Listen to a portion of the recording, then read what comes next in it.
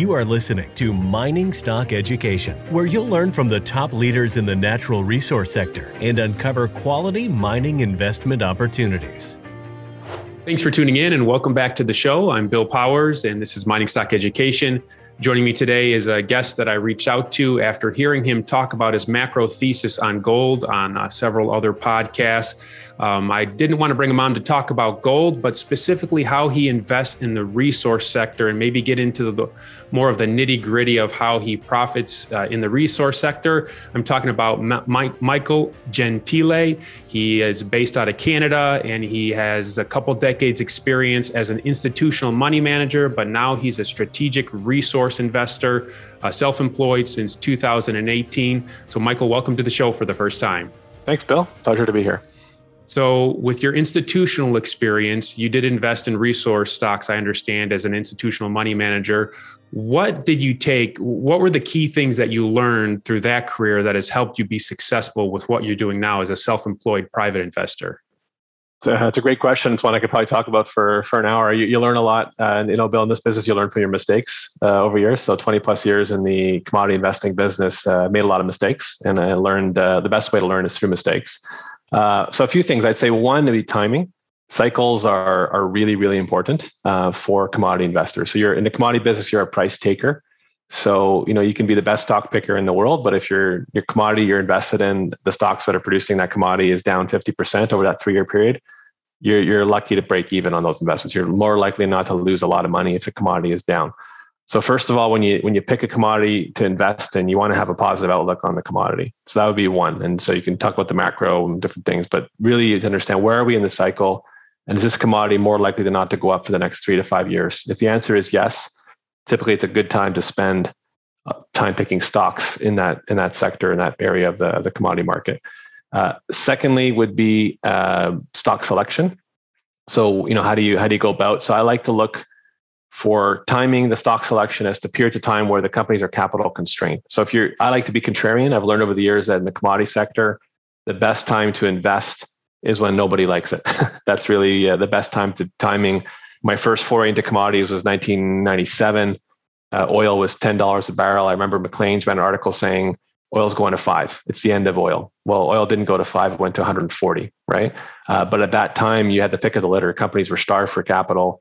Valuations were extremely depressed. Nobody cared. And so if you're the only provider of capital, the only investor willing to invest in a sector when your outlook is positive and the rest of the market is extremely negative, your likelihood of making large outsized returns is extremely high. So the timing of the cycle, to me, in commodities, you want to be a contrarian. So find a sector where you think the commodity is going up and the market disagrees.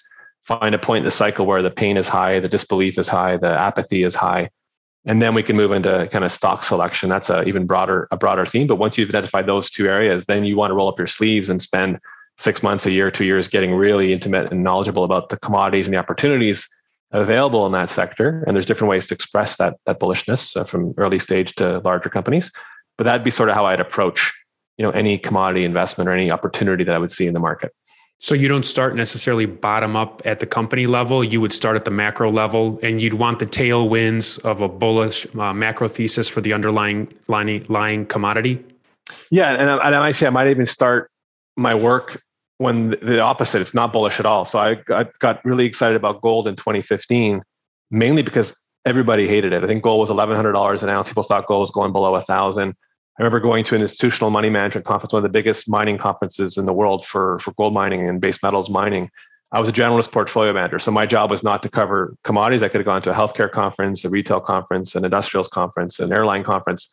I chose to go there. And the organizer told me, you're the only generalist portfolio manager at the conference that year. So everyone else that was there, their mandate, they had to invest in gold or base metals. So that was their job and they had to be there. I was the only one that was there almost out of choice, that I could have gone anywhere, but I went there. And typically when cycles are good, you might have 500 to 1,000 generalist investors there. So that really told me that the bus was completely empty, so to speak. There was zero interest. There was total apathy.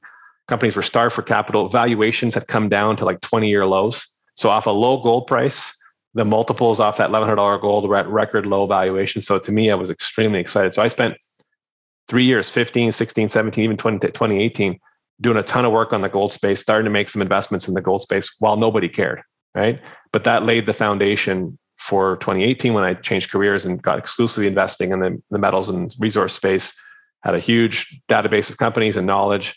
When the sector started to turn, I had a very deep pool of companies and research I had done to deploy significant amount of capital in the sector as it started to take off. But I was investing kind of years before anybody cared, still making money because this gold price stopped going down.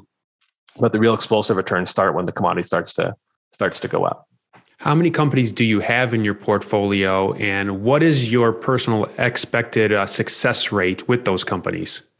So it depends on where you're on the spectrum. So I'd start my portfolio today about 25 investments. I'm a big believer in concentration. So maybe 25 investments, maybe my top 10 would be more than half my portfolio, at least, maybe higher. In the early stage exploration front, I'm talking about $5 to $20 million market caps when you first get involved in an early stage exploration story. The failure rate of that sector is incredibly high. I've said before that if you can get 4 out of 10 companies that you're investing in early stage exploration, make it all the way from discovery to mining, you'd be the Warren Buffett of mining investing. The reality is that 95 out of 100, maybe even 99 out of 100 of early stage exploration stories that you look at or invest in will never become a mine. So the failure rate in the junior exploration space is basically the norm. Success is the exception. So I'm trying to get 4 out of 10, 3 out of 10, which would be significantly higher than the 1 out of 10 or less that most people would probably be if you just threw darts at a dartboard, right? So that'd be the exploration side of things. Once you get to the producer side, it's rarer that they fail. They'll fail from leverage or cost being too high. So if you were a gold producer in 2015 that had cash cost of $1,400 an ounce and gold fell to $1,100, well, you're going to go bankrupt pretty quick because you're burning $300 an ounce of cash every time you produce an ounce of gold. Or you're a good producer that levers up way too high and the gold price pulls back a little bit and your interest expense overwhelm the company. That's another reason why. So there's less failure in the producer side of space, more capital structure and cost structure. But in the early stage exploration space, the failure rate is extremely high. And the idea is, how do you pick the companies that go from exploration to production and which ones are going to be the winners? Anything you can do to increase your odds there will increase the overall returns in your portfolio. And for you, would it be management rather than even the project, how they talk it up? It's who's in control of the project and running the company? It's a few things. I'd say to have a successful junior exploration mining investment, you need to have good geology first. So no matter who's talking up a project, if the geology doesn't deliver and there's not enough mineable grade and scale of whatever commodity you're trying to produce there, it doesn't matter who's in charge. They can't turn bad geology into a mine. So geology is really important, and we can go into some of the things I look for on geology. Then you need capable, honest, competent management on the geological side. So you can have a great ore body, but if you don't have the right geology team and the honesty to go attack it in the right way and fully develop it and prove what's there, it can sit fallow for decades as well. And then another side that's often ignored on the mining side is you need a real strong and capable capital markets team, because the exploration business is a cash consumption business. You're constantly burning cash. There is no revenue or cash flow coming in. So having someone that knows how to navigate the financing windows, how to properly capitalize the company, how to bring in the right type of investors versus the wrong type of investors. You need the balance between solid geology, a solid geological technical team, and solid capital markets knowledge. If you have all three of those things, that'll definitely increase your odds. Still difficult, but increasing your odds significantly of getting a good project all the way to becoming a good investment and becoming a mine. Well-known resource investors, Rick Rule and Doug Casey, they have taught what questions to ask management, kind of like a template. But is there some maybe non-traditional questions that you ask management frequently that my listeners could add into their repertoire of questions when they're querying management? Yeah, I think it's Rick Rule. It might be, I hope I'm not attributing the wrong quote to the wrong person, but I think and I really appreciate that. It's a very good question is, when you want to ask yourself, when you're funding mining exploration, how much is it going to cost? And what am I going to know at the end? Am I going to get a yes or no answer? Am I going to have a definitive answer of success or not? You don't want these open-ended situations where you're spending $20, $30, $40 million just to increase your geologic understanding of the deposit. You say, I'm writing a check, I'm funding. What answer are you going to bring to the market on the geology? What are we able to conclude, positively or negatively from this exploration budget? And how's that's going to change before our next financing, right? So what are these dollars I'm providing to you as exploration company? And how much better is it going to look if we're right on this geological model on the next financing? And therefore, what will the valuation be for the next group of investors coming in after the success? So I really want to ask them like very targeted questions on capital allocation. What are we spending? What's the result? What's the answer? How do we define success or failure on this? That's really important because exploration can be just open-ended funnel of money going out the door and never really having any significant answers or progress on that. Another one I focus on a lot, maybe it's my background in finance, is capital structure. Really, really important. So when I get into a story, I always go through the whole ledger. Who owns the stock? Who's here? What's their motivations? Why are they there? What's their cost basis? Are they fast money warrant clippers? Is there a ton of cheap founders paper in the stock? So you're getting in at 10, 20 cents a share, but the whole management team got issued shares at 1 or 2 cents a share. So they're up already 2,000% on their investment before you write your first check, and nothing has really changed other than the company went public. What's the motivation of the top shareholders? Are they looking to head for the exits? Are they consistently writing checks and backing the company? Are they short term or fast term? When you raise money, companies need to raise money in the exploration sector all the time. So quite often the easy money to raise is the money you absolutely do not want in your register. So what's the easy money to raise in mining? Two buckets for your Canadian viewers. There's flow through share investing. So it's tax advantaged flow through shares where the investors get 50 to 70% back on their tax return for investing in high risk exploration. Well, that's great. But if you're selling shares at 20 cents and investors are getting 70% of their money back, their cost basis is now 6 cents, right? So when that paper comes off hold, if the stock's trading at 15 cents down from 20, still looks pretty good to me. I've made 100% or more of my money. So they're likely to be dumping the stock in the market. But it's easy money to raise because the investors are highly motivated by getting a significant tax refund. Is charity flow through better though, Michael? Absolutely. Yeah. So charity flow through, very different than actual flow through. Charity flow through is investor like myself wants to come in and put in a significant amount of money.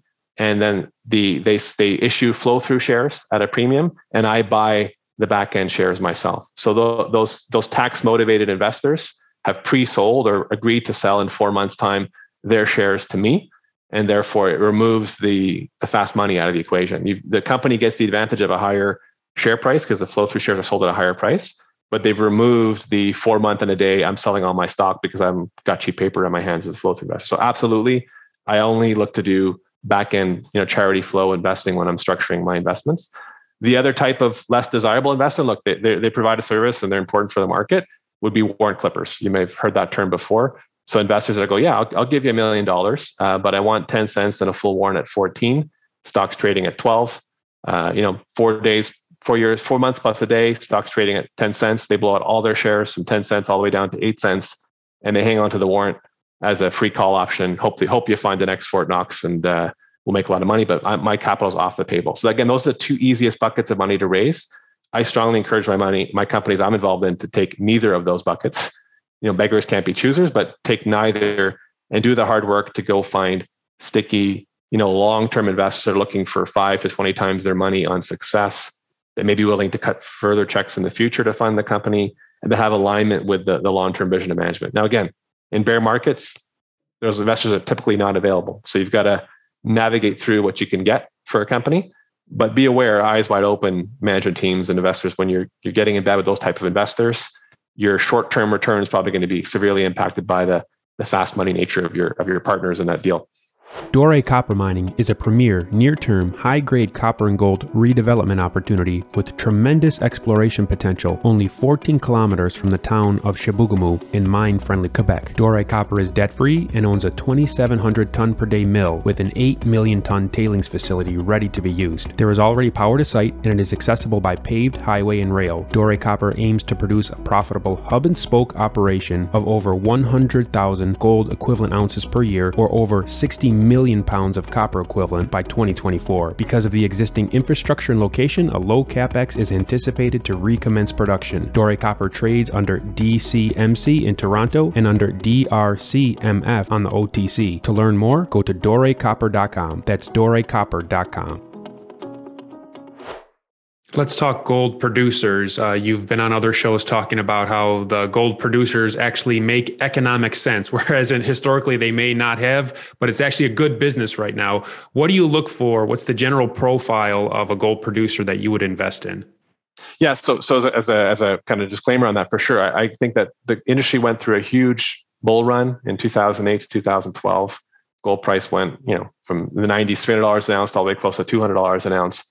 And that created a lot of excessiveness in the industry. So companies started acquiring mines that had very high cost structures, like a $1,500 an ounce all-in sustaining cost mine. Yeah, it works at $2,000 gold, but if the gold price pulls back, it could bankrupt your company, right? They did a lot of acquisitions because they thought bigger was better, but they weren't really well thought out in terms of the returns. And are they actually synergies here? We're just trying to get big for big's sake. So the industry went through a huge washout in 2012 through 2018, 2019, where they cut costs, they streamlined their operations, they closed their high cost mines, cleaned up their balance sheet, and started focusing on returns, which was not something the industry had focused very much on the last 10 or 15 years.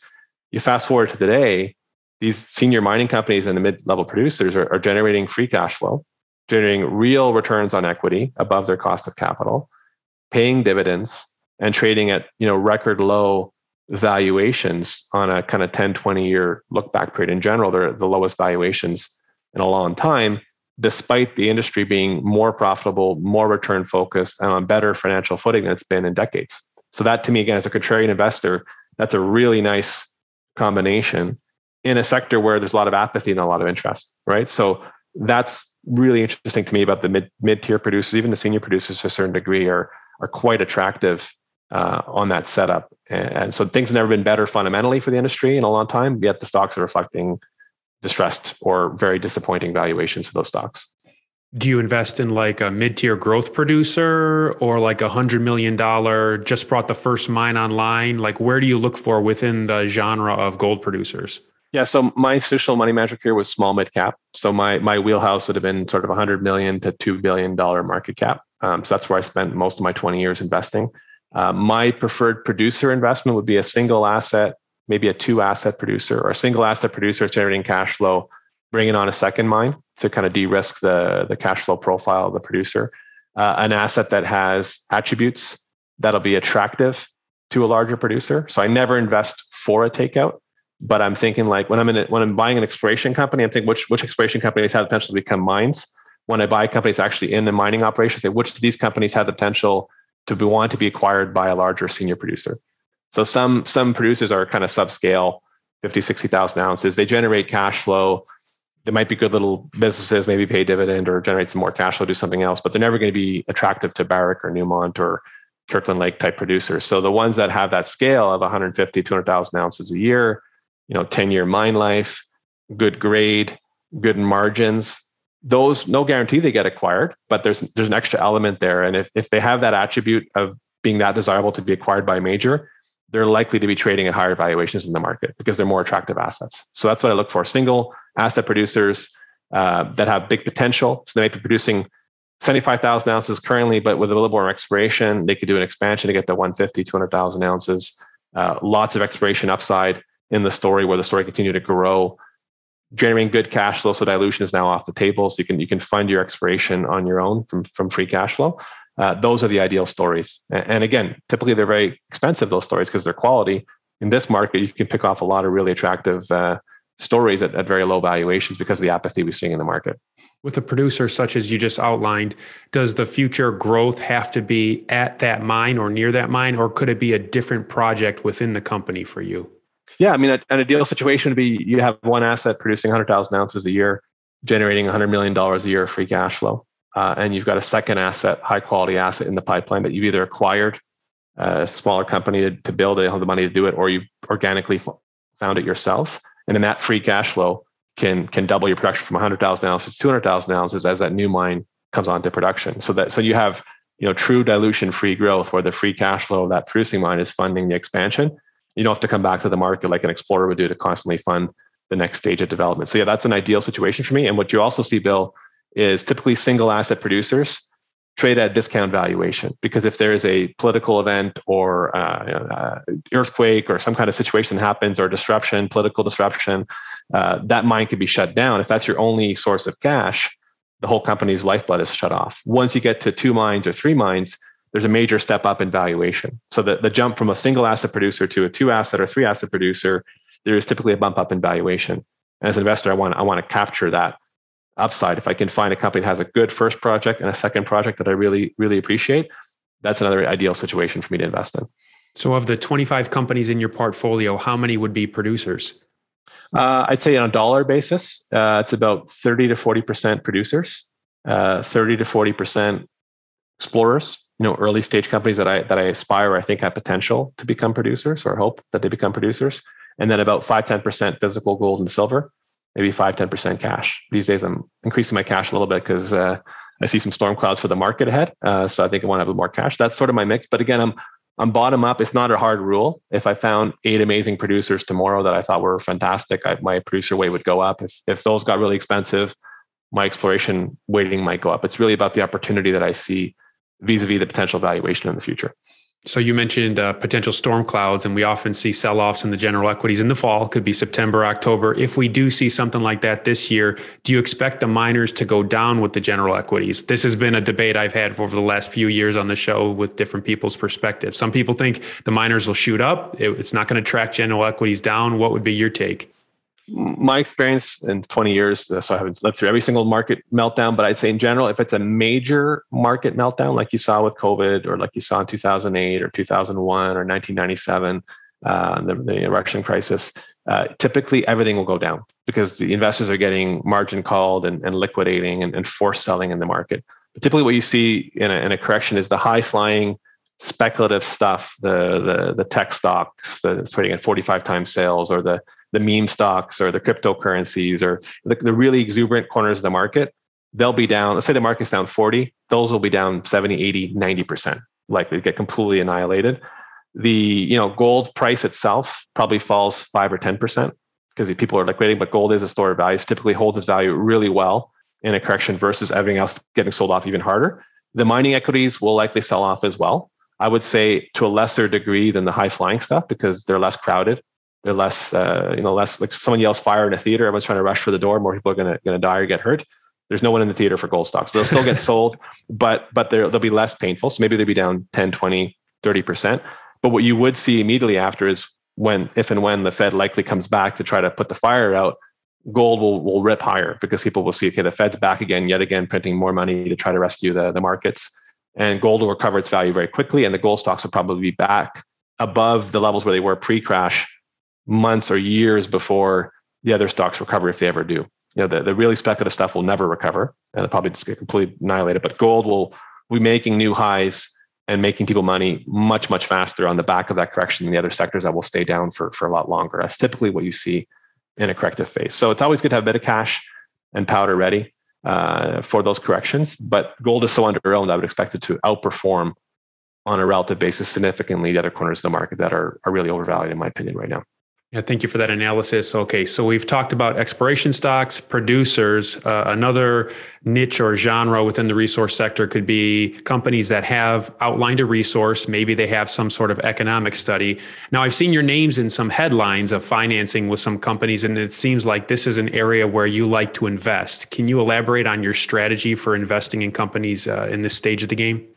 Yeah, so I think it's a function of the unique market we're in. So I mentioned earlier the fundamentals are quite good for the precious metals and mining sector in general from a cash flow and evaluation and pricing perspective. Typically, when the fundamentals are good, I've been investing a lot recently in companies that sort of have PEAs, preliminary economic assessments, or existing resources already defined. So they've already crossed the lexicon of can we find something of value? They're already on the other side of that, which typically is a major moment in a mining stock's valuation, a mining stock's life. Typically in a bull market or a strong market for precious metals, those PEA type assets will be trading at, depending on the value, 100 million, 200 million, $300 million market caps, because the market will say, well, you're one step closer to becoming a mine. So we're going to give you a significantly higher valuation than that company over there is just trying to find something, right? But what we're seeing, because of the depressed valuation of the mining sector, how few people are willing to fund any company under kind of $200 million market cap these days, I'm able to find and pick off these companies that I think have $100 million, $200 million potential valuations today at 10, 20, $30 million market caps. The valuation typically attributed to a junior explorer that's hoping to find something. So that's really, if you can move up the quality curve and get a project that's much more advanced at a discount exploration multiple, why wouldn't you do that? So that's what I've been able to do. And that's why I like being contrarian, like investing in downturns, because you have those opportunities that are available to you that otherwise you would not have in other sectors currently, where everything is getting fully valued on full potential. So that's really a function.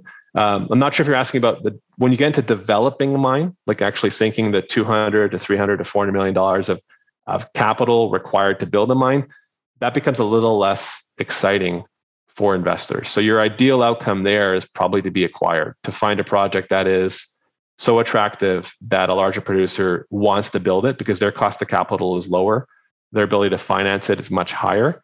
When you get in that phase and you try to go at it alone as a junior exploration company, the team that may have found it, explored for it, defined the resource, maybe got you to a feasibility study level, it's probably not the team you want to build the asset. That's a completely different skill set. Exploration, resource definition, and preliminary economic assessments is a different ballgame than actually building a mine.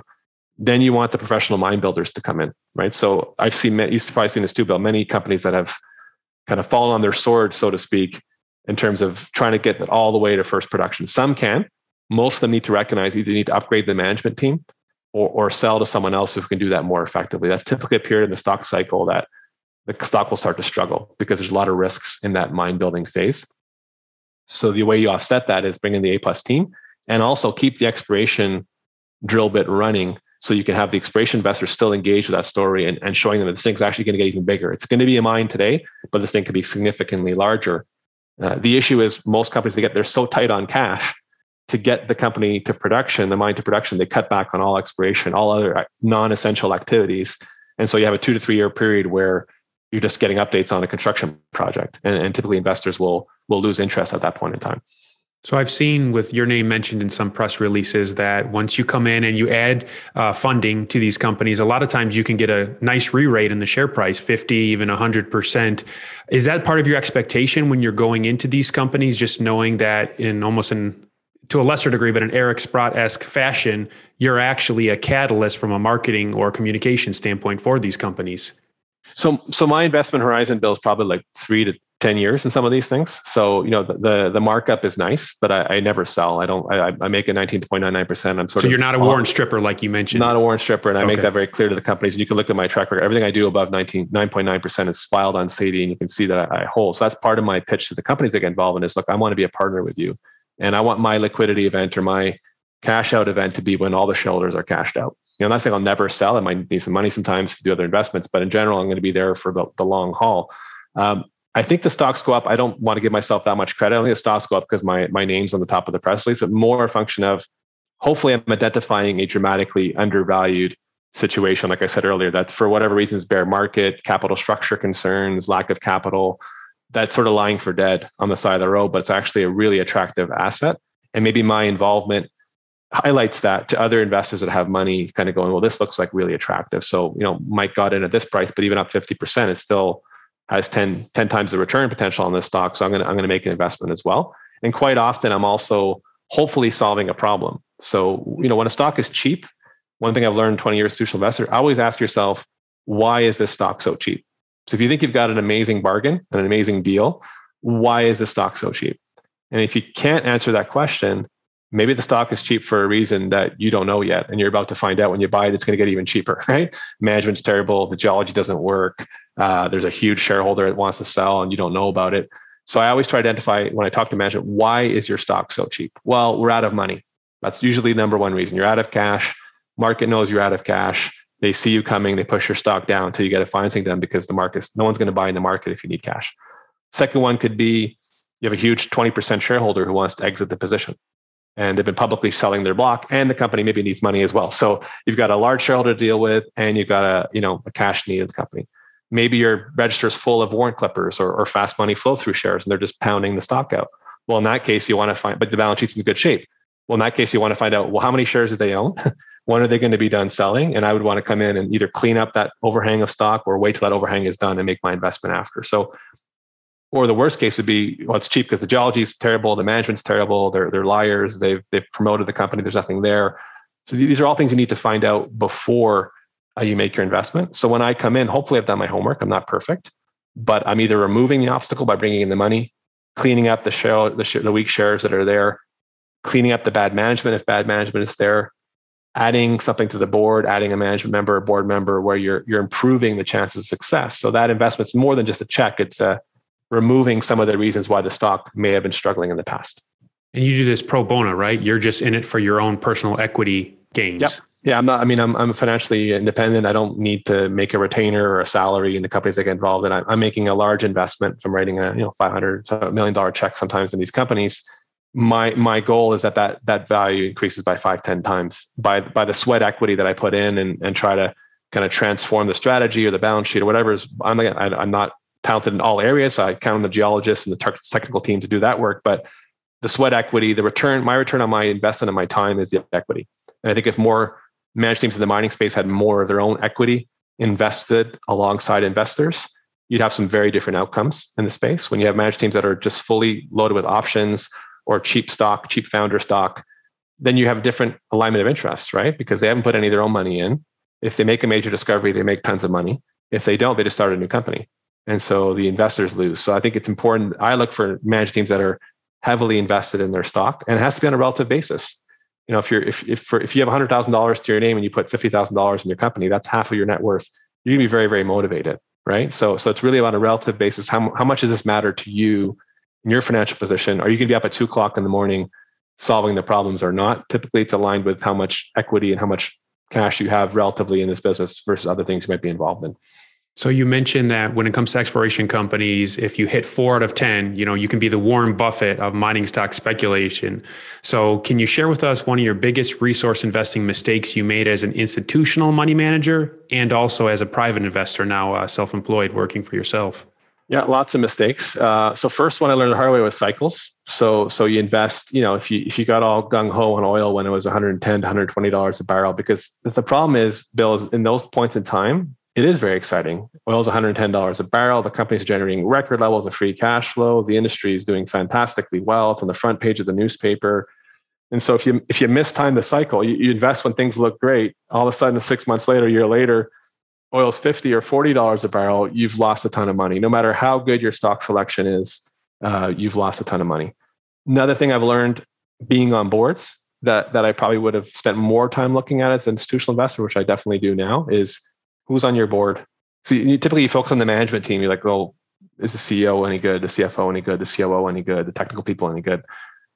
The boards are really, really important, especially in junior exploration companies. You may have 3 to 4 full-time employees in an exploration company, but you have 6 board members. So your board members outnumber your full-time employees, right? And sometimes they're paid, Michael, I've seen too. Yes. So if you have 6 board members that are working hard, that own a lot of stock, that are providing their expertise and their talent and energy to the company, that makes a huge difference to the mining company versus board members who just show up once every 4 months for a board meeting for 2 hours, collect their options and their retainer and go back to their previous line of business, right? So that's something that's really important. Board level management team, really important. And then also, going deep on the geology. I'm not a geologist, so I rely heavily on a network of geologists I've developed over 20 years, relationships with either sell-side analysts or technically minded people that I can consult with to double check my thesis. I've spent 20 years looking at geological potential of projects, oil and gas, gold and zinc, but really getting a second or third opinion on the geology. If you see something interesting, relying on experts to help kind of fully vet it out, do a site visit for you to really kind of unleash any or uncover any hidden skeletons in the closet, so to speak. Those would be kind of 3 areas, but I could talk for hours about the mistakes I've made and learned investing over the years. What about for the newer investors listening to us? What would be your key warning or advice for, let's say, mining investors under a year of experience? What would you say to them? I would say if you're not willing to put in the time to really educate yourself, and podcasts like this and videos are really important tools, but if you're not willing to put in the time both to educate yourself and also to monitor and follow your investments, I'd be careful. I would take probably a more passive approach. So if you're bullish on gold, buy the GDXJ, buy the GDX.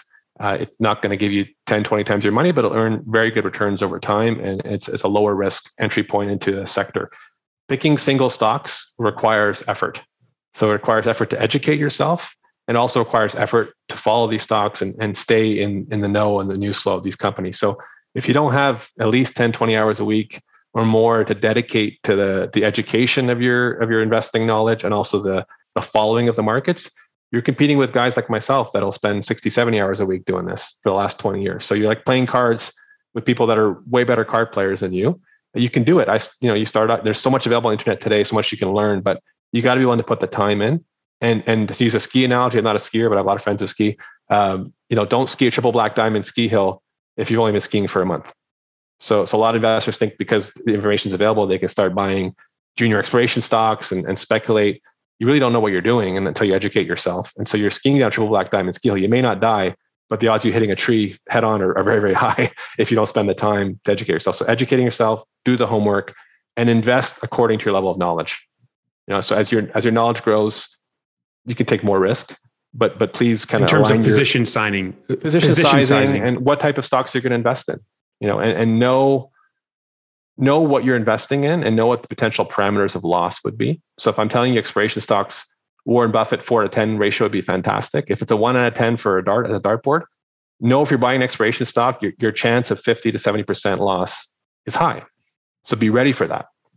Also know if you get it right, you make 10, 20 times your money, but understand that the likely outcome is you're going to lose money until you find one that works and you make a lot of money. So be able to stomach that, be able to know, okay, I'm putting $5,000 or $10,000 in this investment. I'm likely going to lose it all. So psychologically prepare yourself for that. Don't start spending the 10 times your money profits that you think you're going to make before you've had it. Just understand what you're investing in. If you're investing in Barrick Gold, your odds of losing all your money is very, very low. But if you're investing in an exploration company, the volatility and the risk of loss is much higher. So that just to be aware of what you're putting your money in before you do it. Michael, I've had friends that listen to this show and then they've texted me, Bill, I'm up 4 times on this company. You talked about what should I do? And a lot of times I said, sell, because I've lost so much money. It could go higher. It could go 3 times higher than where you're currently at. But especially for newer mining stock investors, I like to have them just get a taste of that, 300, 400% gain without having to experience the 60% loss. Although those 60% losses, that's where we really learn though, right? To move forward. You got to have the pain in order to get the huge gains. The files in my institutional management cabinet were this thick when I lost money, because you're constantly writing what went wrong and like what you're putting out fires. And the files where you made money were literally this thin because you had a thesis, it worked, stock went up. You spend infinitely more time on your investments that are causing you pain than you do the ones that are causing you gain. And so that's a true thing. So for your investors that have lost money, I used to teach at university, moonlighting for 10 years. I told my students the best MBA or PhD you can get in finance is take $5,000 of your tuition money and put it in the market. And I hope you lose it. And they'd be like, what do you mean, sir? How would I lose your money? And I'm like, well, because if you lose it, you're going to learn so much more than if you put $5,000 in Bitcoin and it goes up 5 times, you think you're a genius. But what do you really know about Bitcoin? Probably nothing. But if you lose your money, you're going to spend a lot of time looking at what went wrong. Should I sell? What happened here? That's a real MBA or PhD education that money, educational money can't buy, but the school of hard knocks in the stock market will teach you very quickly. So when you had those small files on your wins, when you were an institutional investor, you know how Rick Rule says, don't confuse a bull market with brains. Mm-hmm, how did you keep your ego in check to where you didn't think you were Superman of resource investing? If you have a big ego in this business, the market will quickly humble you. I've never met anybody whose ego has been sustained in this business. And so, I use another analogy where, if you're a doctor and you get 6 times out of 10 your patient survives, but 4 times out of 10 he or she dies, you'd lose your job very, very quickly. The reality is the mining business, I said I'm shooting for 4 out of 10. The average is 1 out of 10. In the average stock market, if you 6 out of 10 things you invest in work, that's almost like a Warren Buffett ratio again. So that means 4 times out of 10 you're going to be wrong. So you have to be humble in this business because you're constantly making mistakes. The market's constantly humbling you. And so I've learned to be very humble. I tried to be humble before I became an investor, but the market will keep you humble. And if you're not, you're going to be very angry, a vindictive person, because your ego will be constantly butting up against the market, who will be testing you and challenging you and calling you out on your mistakes constantly.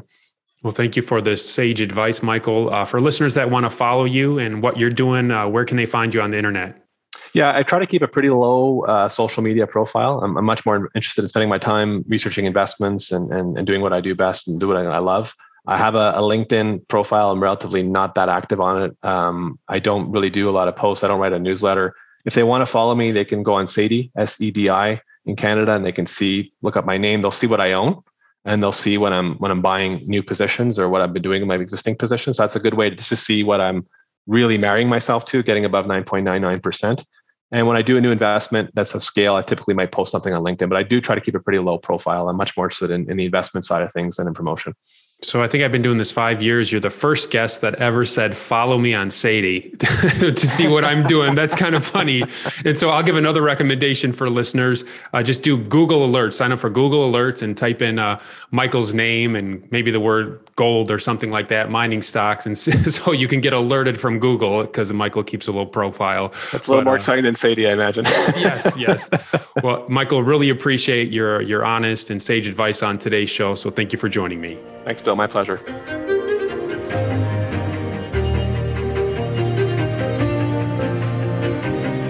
Thank you for listening to Mining Stock Education. Please subscribe and share this show with like-minded investors. Connect with us at miningstockeducation.com and sign up for our email list to stay in touch. Much success to you as you learn about, invest in, and profit from mining stocks. The mining business is one that generates gigantic wealth. You know, a good drill hole that converts might cost $50,000 or $100,000, and it might discover something worth a couple billion. There is no sector that I know of that has offered up as many predictable circumstances where there was the possibility, certainly not the certainty, but the possibility of 10-for-1 returns, as there is in small cap and micro cap mining stocks. Concomitant with that, if you don't do the work, or even if you do the work and don't discipline yourself on the sell side, there are very few places in the world where you can lose as much money as quickly as in mining stocks too. I just started to study up on mining stocks, and I just became fascinated because this is such a tiny sector and it's so volatile that either you could do really well, or you could pretty much get blown out of the water really quickly. The mining sector is a very risky sector. It can take your money very, very quickly. Don't fall in love with stocks. Don't be overly confident, and just do your work as best you can. Do your very best, but don't fall in love and don't get too overly confident, because that's a recipe for disaster. I have met, professional retail investors that have made a tremendous amount of money on the junior mining space. Some of them aren't accredited, and they spend their days researching, talking to people, being on the phone, pouring through financial documents, but it requires commitment.